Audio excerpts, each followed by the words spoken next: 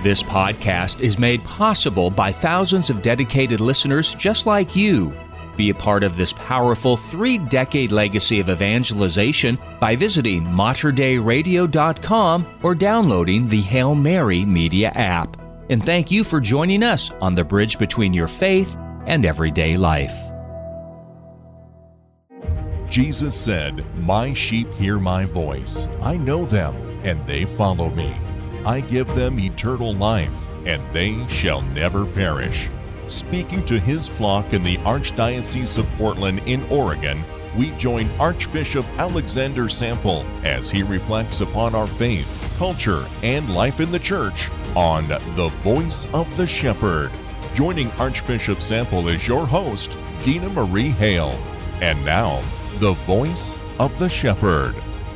Greetings, everyone, and thank you for joining us on The Voice of the Shepherd, and a Happy New Year to all of you. Happy New Year, Archbishop Sample. Happy New Year. We are beginning a brand new year. Nuevo. Yes, I heard you saying that coming in. It's wonderful. And you know, today is the day that we are going to give thanks and give our blessings for Pope Emeritus Benedict XVI. We want to dedicate this program in his honor and his memory, but particularly to pray for him, and then as true tradition, for him to pray for us. As we begin this wonderful program of tribute and honor of a man who's impacted our lives and our love of Jesus, would you please open us in prayer? Yes, of course. In the name of the Father, and of the Son, and of the Holy Spirit, amen. Heavenly Father, we give you praise and thanks for all of your wondrous gifts. And today, Father, we give you special praise and thanks for the gift of the life and the ministry of your servant, your beloved Son, your Bishop and Pope, Pope Benedict XVI. Lord, we ask you to grant him his place now in the heavenly liturgy. As we reflect on his life here today, Lord, we ask you to send out the Holy Spirit into the minds and hearts of our listeners so that they will be inspired by this man's holy life. So we place this time in your hands, Father, asking you to lead us and guide us. All this we ask in the most holy name of Jesus, your Son, who is Lord forever and ever. Amen. O Mary, conceived without sin, pray for us who have recourse to thee. In the name of the Father, and of the Son, and of the Holy Spirit. Amen. Amen. Well, our New Year's Day, the word came out that Pope Benedict had died, and you know, what a gift to the Church. And I think we were planning on discussing him. Pope Francis invited us a week ago to pray for the needs of Pope Benedict. We know his health has been failing. And so I think it's just an interesting way that God is calling him home. And I thought today we could just talk about some memories, some thoughts, some great influences. I just think for me, being a convert to the Catholic faith, I witnessed that funeral of Pope St. John Paul II, and I saw Cardinal Joseph Ratzinger's involvement in that funeral. Right. And that was my first introduction to him, was to watch him preside at that funeral, and I thought, there's something special about this man. Yes. And of course, not too long afterwards, he was announced as our Holy Father. So, now, you were both appointed in Marquette by Pope Benedict, and then for here in Portland. Right. Was one of his last appointments? Right, exactly. In fact, yes, he appointed me to be the Bishop of Marquette. It's interesting because I was appointed the Bishop of Marquette on December 13th, St. Lucie Day, in 2005. But he had become the Holy Father only several months before. And this process of naming a bishop takes a good year. And I know that the process to appoint me a bishop in Marquette actually began during the pontificate of St. John Paul II, but was completed under the pontificate of Benedict XVI. So yes, he appointed me to be the Bishop of Marquette, and I was ordained bishop there. But then he also was the Pope to move me, transfer me here, and to name me the Archbishop of Portland in Western Oregon. And then 3 weeks after he appointed me here, he resigned his office. And in fact, when I had, as I mentioned on Catholic Answers Live the other day, Pope Benedict XVI granted me a private audience with him for about 15 minutes, about a year after he was out of office. And I was blessed to be given that opportunity to speak with him. And I approached him and I said, Holy Father, you appointed me the Bishop of Portland, and I wanted to say him, and I never got to thank you for that. And he blurted out, he says, yes, he says, you were one of my last appointments. So he remembered the appointment so close to his time to finish out his sitting on the chair of Peter. Mm-hmm. I guess we have Pope Benedict to thank for bringing you here to the West Coast. Or to blame. Depending on how you think. I say Thanksgiving for sure. And there's so many things. I think about his parents and that influence of his family life. This is what influences our faith, is how we're brought up. Mm-hmm. Of course, in Germany, his father went in police. His mother was a cook. I mean, very simple farmer lifestyle, but yet his intellect. Oh. And as a professor, as a teacher, as a scholar, theologian, that just grew in his life. Yes, the Lord, to me, the Lord clearly had his hand on this man, obviously, from his earliest days. But yes, coming from very humble beginnings, as so many of the great leaders of the church over the years have had that same story of just coming from very humble, very simple beginnings and growing up. And yet he becomes this intellectual giant in the church. I mean, one of the most brilliant minds, really, I think, of modern times, especially in the theological realm. I mean, a great theologian, a great articulator of the faith. He wasn't only brilliant, and I think he truly was brilliant, and he was also, I think, very accessible in terms of his writings. He was a very clear teacher and a very clear writer. So he had a brilliant mind and a very complex theological mind, but he was able to communicate those eternal truths in ways that were very, I think, accessible for most people.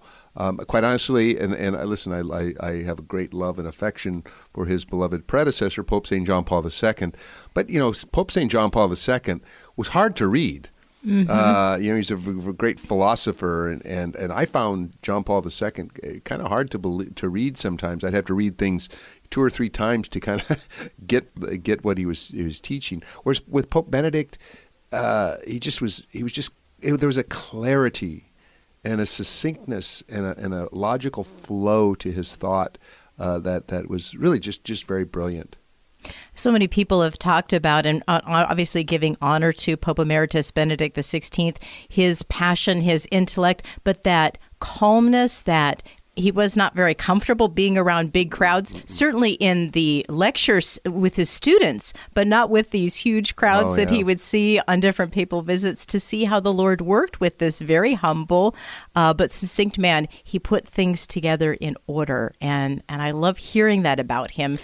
Yeah, even in his, I think those of us who remember, and I remember like it was yesterday, his appointment or his election to be the Pope, and that scene of him stepping out for the first time on the balcony over St. Peter's Square, you can even see that he's putting on, I think, a very good front, if you will, but you can see that there's some really unease with that hugely public role now, because he was really a very humble, a very simple man in many ways. He was an introvert, for sure, and kind of an intellectual. But it was his gentleness and his kindness that was so striking to me. It was so unfair, because I met him. I met him several times after his election as Pope, but I met him on one occasion while I was studying in Rome, when he was still Cardinal Ratzinger and head of the Doctrine of the Faith. And I had a conversation with him after one of the papal masses with another seminarian, or another priest actually that was there. I was a priest studying in Rome at that time. And he came across as this very kind, gentle man. And people had made this caricature of him, of this hard-liner, rigid theologian, sort of this unpastoral kind of character. They even, he had horrible things like calling him, Cardinal Rottweiler, and all of these horrible characterizations of him that just simply were not true. I mean, that was what was so frustrating about it, is that the caricature of him was not true. He was very gentle and a very kind man, a very pastoral man, and you see that not only in his writings and in his preaching and teaching, but also in his governance of the church. He governed really with a pastor's heart. Let's talk a little bit about his influence. We were talking off the air at the Second Vatican Council. Yeah. I mean, just the scholarliness, his theology, and then he came really along with Watiwa, both very influential in the discussions and then the letters that would come from the Second Vatican Council. Right. And I think this is something that we must remember. And this has to be a major part of the legacy of Pope Benedict XVI. He was a priest, a bishop, and a pope of the Second Vatican Council. Mm-hmm. And those of us who were alive in those times and remember and part of the church, in the late 1960s and into the 1970s, there was great confusion in the wake of the council. Great confusion. I mean, I remember it, and I remember I was a young person. I was a high school student and early college student during those years. And it was perplexing because it was like the church in some ways had lost her rudder. And after the council, and it wasn't the council's fault at all. It was not the teachings of the council. It was not the documents of the council, but it was the implementation, the interpretation, how the council was being presented was causing tremendous confusion in the church. But we had two individuals at the council who were extremely involved at the council. One was then Cardinal Karol Wojtyła, who was the Archbishop of Krakow, who later Pope John Paul II. He was a bishop at the council. He lived the council. He influenced the council. He was a major figure at the Second Vatican Council, and that's in many ways, that's how he got on everybody's radar. That eventually elevated him to the papacy. So he was a bishop of the council. Mm-hmm.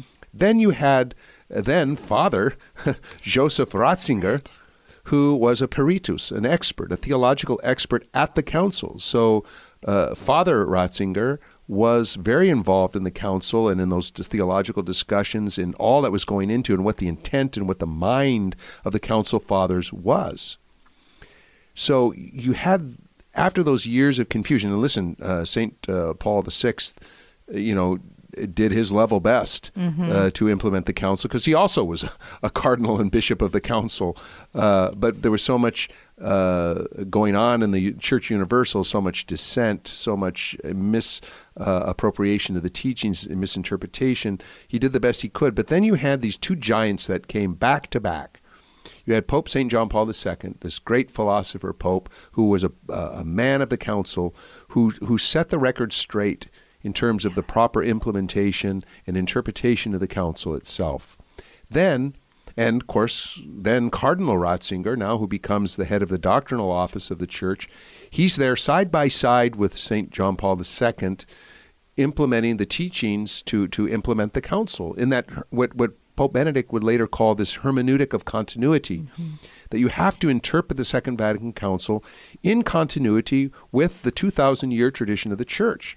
This idea that some people seem to have in their mind that the church suddenly sort of hit a reset button at the Second Vatican Council or started anew, or somehow this was, something completely radically new, it's just to misunderstand the council entirely, and really Pope St. John the 23rd's intent in calling the council.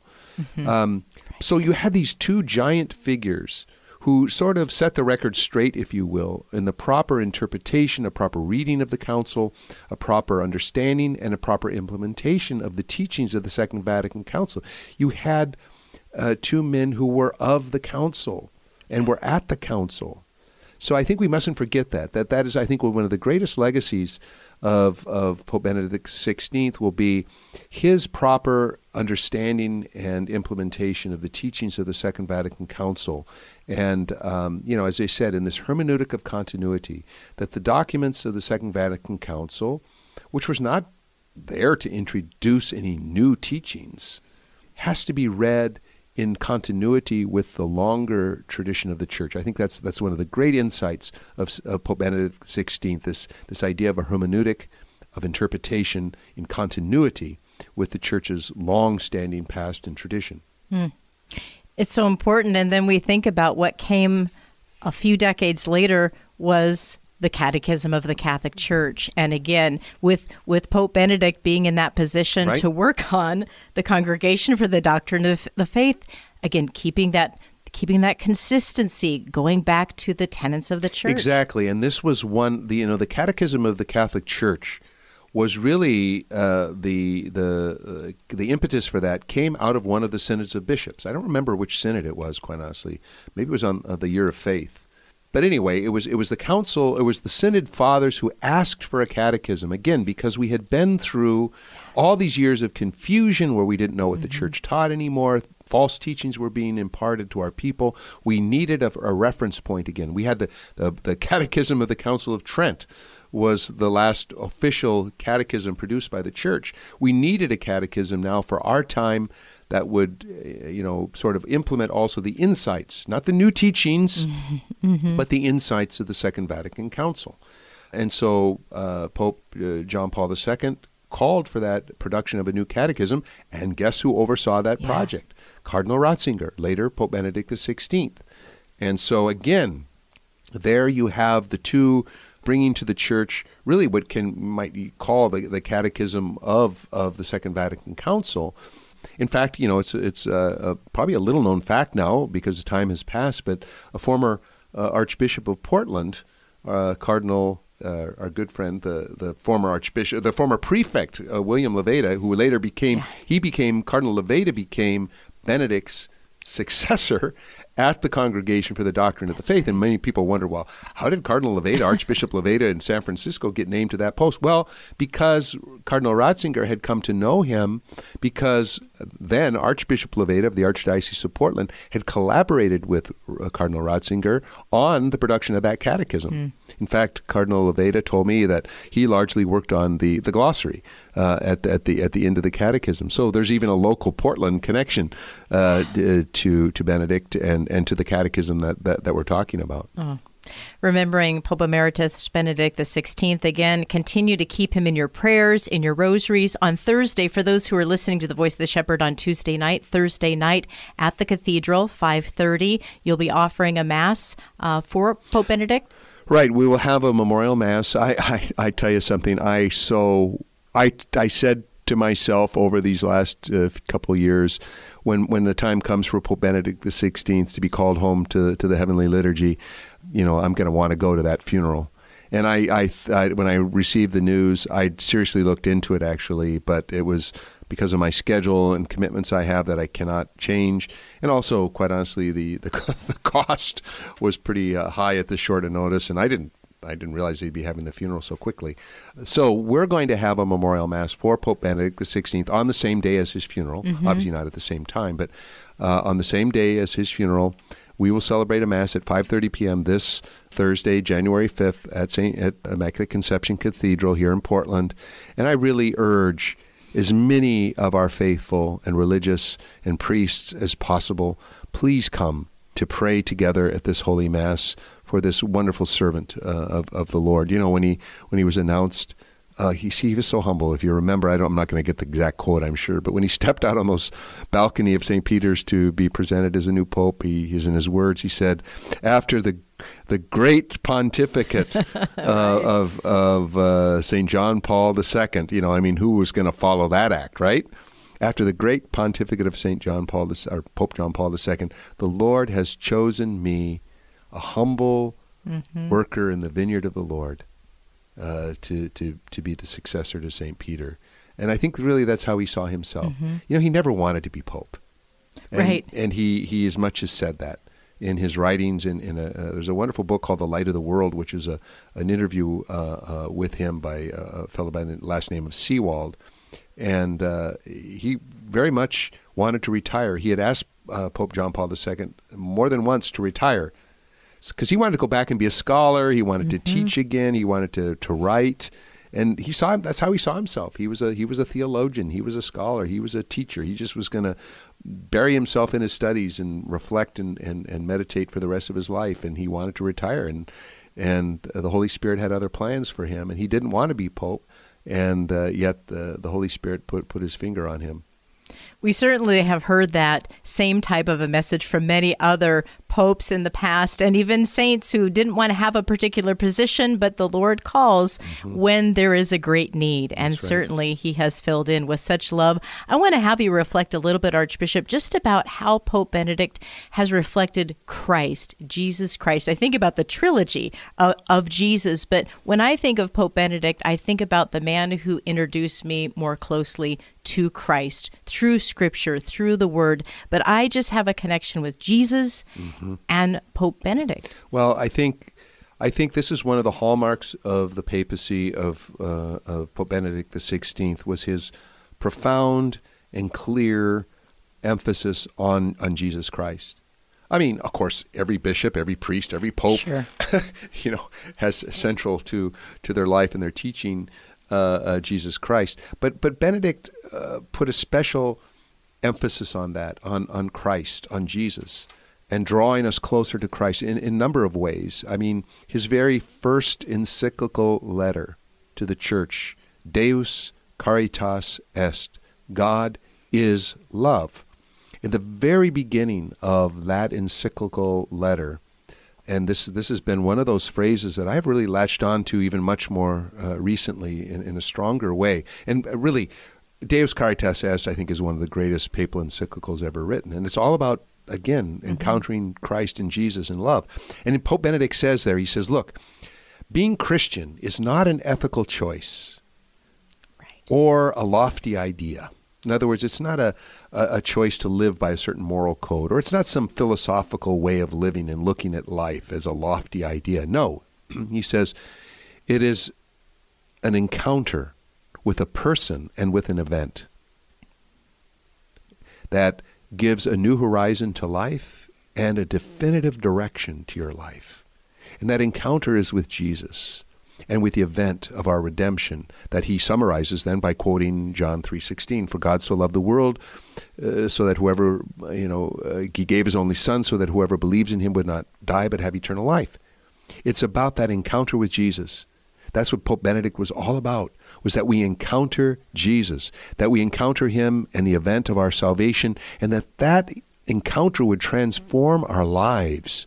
And I think that's why one of probably his most well-known and what will probably be one of his most enduring works is Jesus of Nazareth, his 3-volume reflection and teaching on the life of Jesus from the Scriptures. And he very intentionally did not want this study of Jesus of Nazareth from the Scriptures to be this scholarly, biblical scholarship, historical, critical sort of presentation of the Gospels.